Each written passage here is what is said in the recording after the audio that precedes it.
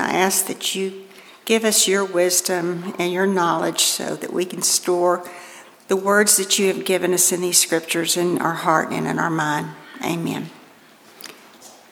Lord, our Lord, how majestic is your name in all the earth.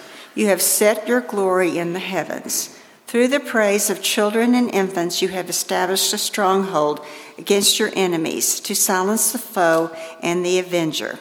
When I consider your heavens, the works of your fingers, the moon and the stars which you have set in place, what is mankind that you are mindful of them, human beings that you care for them? You have made them a little lower than the angels and crowned them with glory and honor.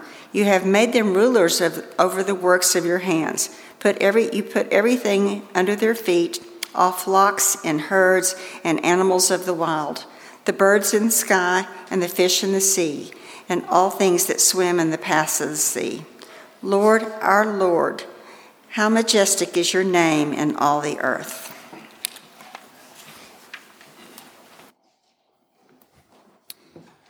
Okay, do you have your paper and your crayon or crayons, or as my kids call them, crowns?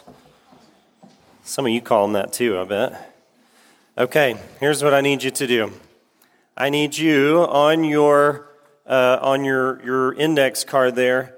I need you to draw a box. Okay, it can be a little bigger than mine. It needs to be big enough that you can write or draw inside it. And you need to leave a little room on the outside edge so you can maybe write something there too, okay? So you need to draw your box. Does everybody have your box? You don't need to pull out rulers or any of that. Like, we're okay. Approximately some sort of a box. Okay, next thing I need you to do is on the inside, and you can write it. You can draw a picture. You can do it however your little creative or linear mind wants to do it. I want you to put just 2 or 3 things that you really like.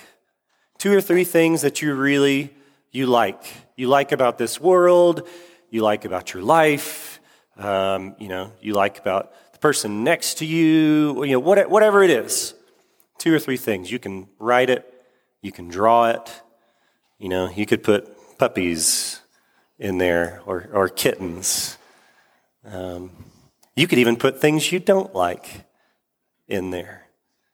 Put 1 or 2 things you don't like, and do not put the person sitting next to you. Okay. Do you have your things in your box? Okay, we're going to come back. We're going to come back to this in just a second, but here is the thing. In your box, whatever you put, unless you put one thing that I'm going to mention in a second, just about everything that you could put inside that box is a created thing. It's your spouse, it's your dog, it's your job, it's your whatever. You can put something in that box, and it is a created thing. Now, on the outside of your box, I want you to write one word: God. On the inside of your box is created things. All these kinds of things. We could go through, and if we had time, we could ask each one of you, what did you put in there? And unless you put God inside your box, don't put God in a box. No, unless you put God in your box, then what you have on the inside is created things. God is on the outside, the uncreated thing. We're going to build a little bit on what we've been talking about these past few weeks. How if something is here, then there must have been an uncreated thing that caused something to exist. And now all of the things that we know and love and all of this kind of thing, those things are created things that we put there on the inside of the box. Some people will do this as a line, and we call this the creator-creature divide. The creator-creature or the creator-creation divide. God is not a created thing. And we see that here in our passage today in Genesis. You guys were so patient while we were kind of teasing with just parts of verses. And now today, we're going to look through the rest of the chapter and a little bit of chapter 2. And I'm going to skip around just a little bit. I want to read enough for you guys to get the point of this. Genesis chapter 1, and we are going to begin in verse 3. So Genesis chapter 1, beginning in verse 3. But first, let's pray. God, be with us. Holy Spirit, work in our hearts, we pray. Teach us, make us more like Jesus. Amen. Genesis chapter 1, beginning in verse 3. And God said, "Let there be light," and there was light. And God saw that the light was good. And God separated the light from the darkness. God called the light day, and the darkness he called night. And there was evening and there was morning the first day. And now hear this repetition of this pattern. And God said, "Let there be an expanse in the midst of the waters, and let it separate the waters from the waters." And God made the expanse, and separated the waters that were under the expanse from the waters that were above the expanse, and it was so. And God called the expanse heaven. And there was evening and there was morning the second day. So you're hearing here, and God said, and then it happens, and then God said that it was good. Now we jump ahead to verse 26. Then God said, "Let us make man in our image, after our likeness." This is on the sixth day, and God has already made the beasts and the livestock. "And let them have dominion over the fish of the sea, and over the birds of the heavens, and over the livestock, and over all the earth, and over every creeping thing that creeps on the earth." So God created man in his own image. In the image of God he created him. Male and female he created them. And God blessed them, and God said to them, "Be fruitful and multiply, and fill the earth and subdue it, and have dominion over the fish of the sea, and over the birds of the heavens, and over every living thing that moves on the earth."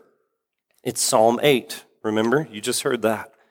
And then at the end, it was so, and 31, "And God saw everything that he had made, and behold, it was very good. And there was evening, and there was morning, the sixth day. And then on the seventh day, it says that God finished his work that he had done, and he rested on the seventh day from all his work that he had done. So God blessed the seventh day and made it holy, because on it God rested from all his work that he had done in creation. There is a question that very often comes up when we are talking about creation and these days of creation. And the question that often comes up, whether it's with your friends or maybe you think of it on your own, that question is, well, how long were those days? Now, we talked about a little bit beforehand about this idea of how old is the earth and all this stuff around it. And I tried to persuade you that verses 1 and 2 don't give a timeline. And so even before we get here, you actually have a very broad spectrum of what Scripture allows us to believe as Christians. And then we get to the days, and people want to say, okay, so how long are the days? And there are a few camps that people tend to go in. So there's one that says 24-hour days. There's another that kind of uses epochs, like huge expanses of time per day. And then there's another one called analogical. That's a big word, but it's just an analogy. The days are an analogy. So the 24-hour day is, if God starts, in verse 3, God starts, and then you have a stopwatch and you click it, then at the end, he says it's very good, and you stop it 24 hours. You've got that on your clock. That's how long the day took. Now, I will say God is certainly capable of this. And so I don't have a problem with people that look at Scripture and they read it that way. It's a very plain reading of the text. That is good. God is capable of that. One thing that comes up to me is that if you take that same stopwatch and you get near a black hole, and then you start clicking that stopwatch, time's going to go slower there. Time is going to change. And the reason is because if you were to take your box, you could put a little clock in there. God is eternal. He is outside of time. Time is a created thing. It is something that is a part of this world that we live in, but God does not change. Time does not affect him the way it does us, the way it does other things in the universe. And if anybody knows what that's called, how time slows down when you get closer to a black hole, I have a free book for you. Does anybody know? Anybody know? Anybody want to make a guess? Oh, we got Alan, what? You got gravity. You got the first part.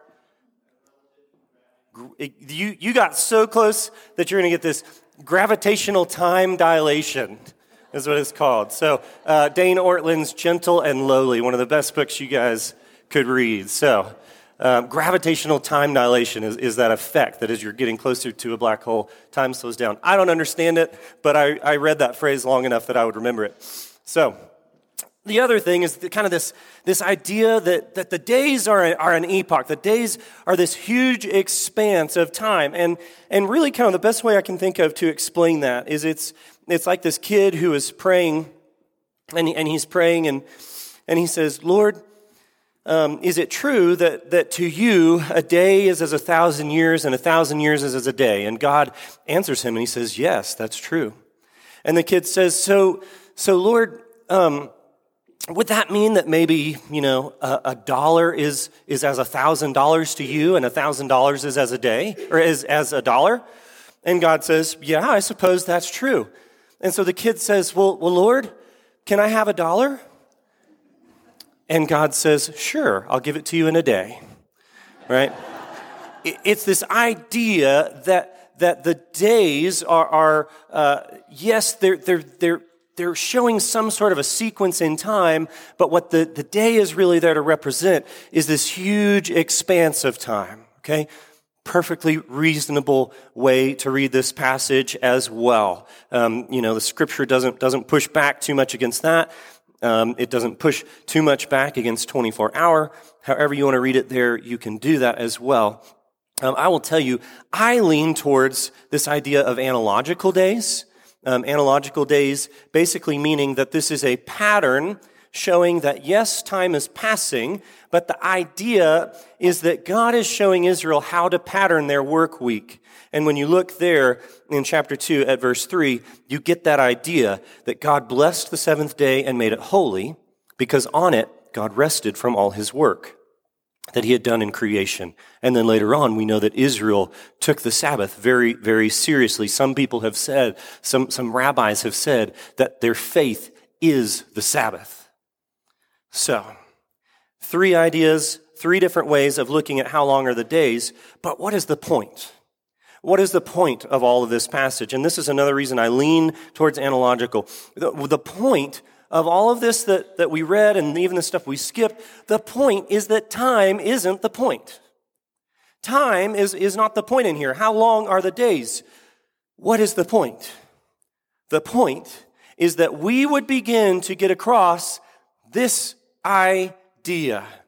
This idea here. Look at your box and look what is in your box. And let me ask you this.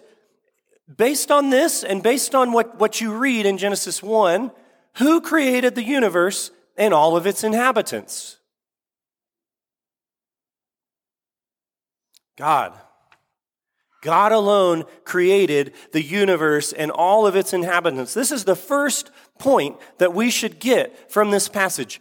God alone created the universe and all of its inhabitants. And now this story is patterned to kind of show this creation. The first 3 days, Collins and some other people point this out. The first 3 days, God's creating the locations. Or like a friend of mine said, God's making the buckets first, okay? He's making the buckets on the first 3 days, the locations on the first 3 days, and then on the next 3 days, he fills them with their inhabitants. He fills the buckets, so to speak. And then on the seventh day, there's rest and enjoyment.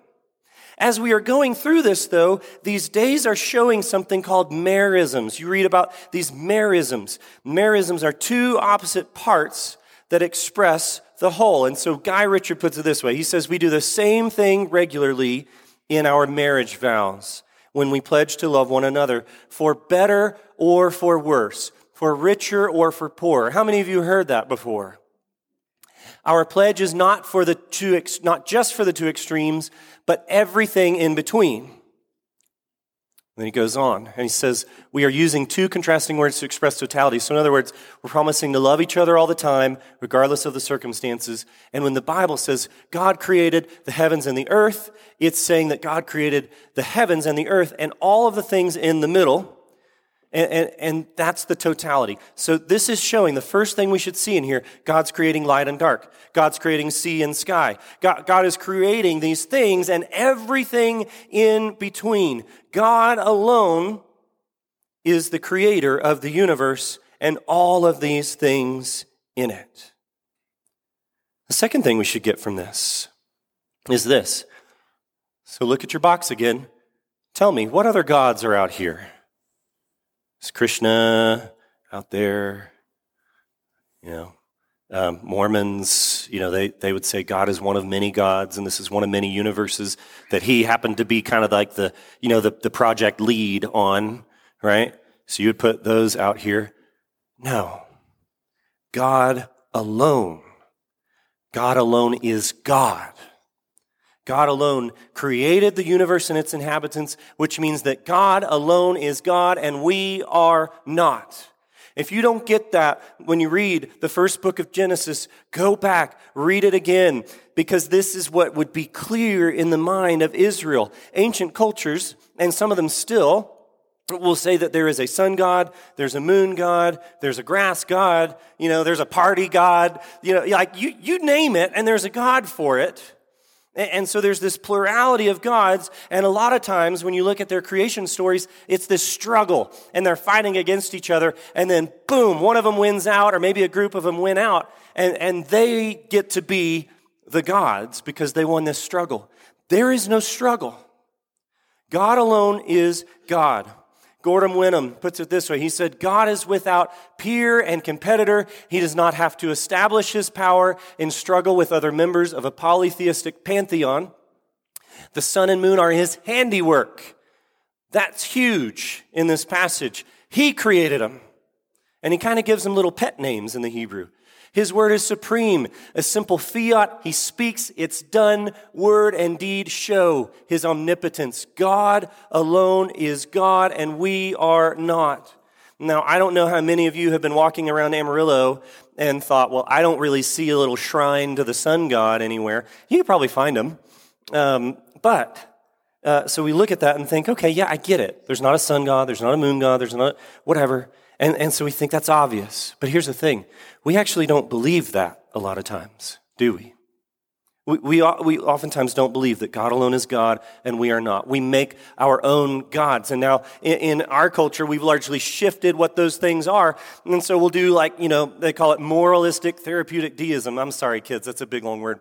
But it's basically this idea, if I do good, then God will give me good things.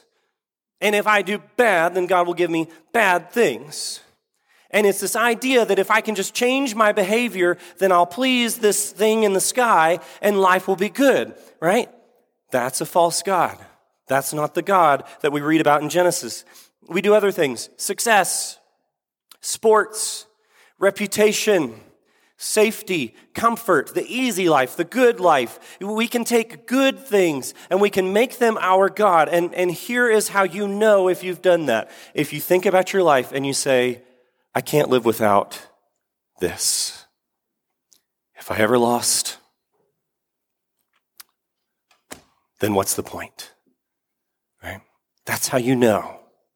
Something that you have elevated, something that you have put into that place. But God alone is God, and we are not. And we chase all these other things. We try and find them. And I love the way Keller puts it. He says one of the main reasons that we trust God too little is because we trust our own wisdom too much. We think we know far better than God how our lives should go and what will make us happy. Amen. I do it.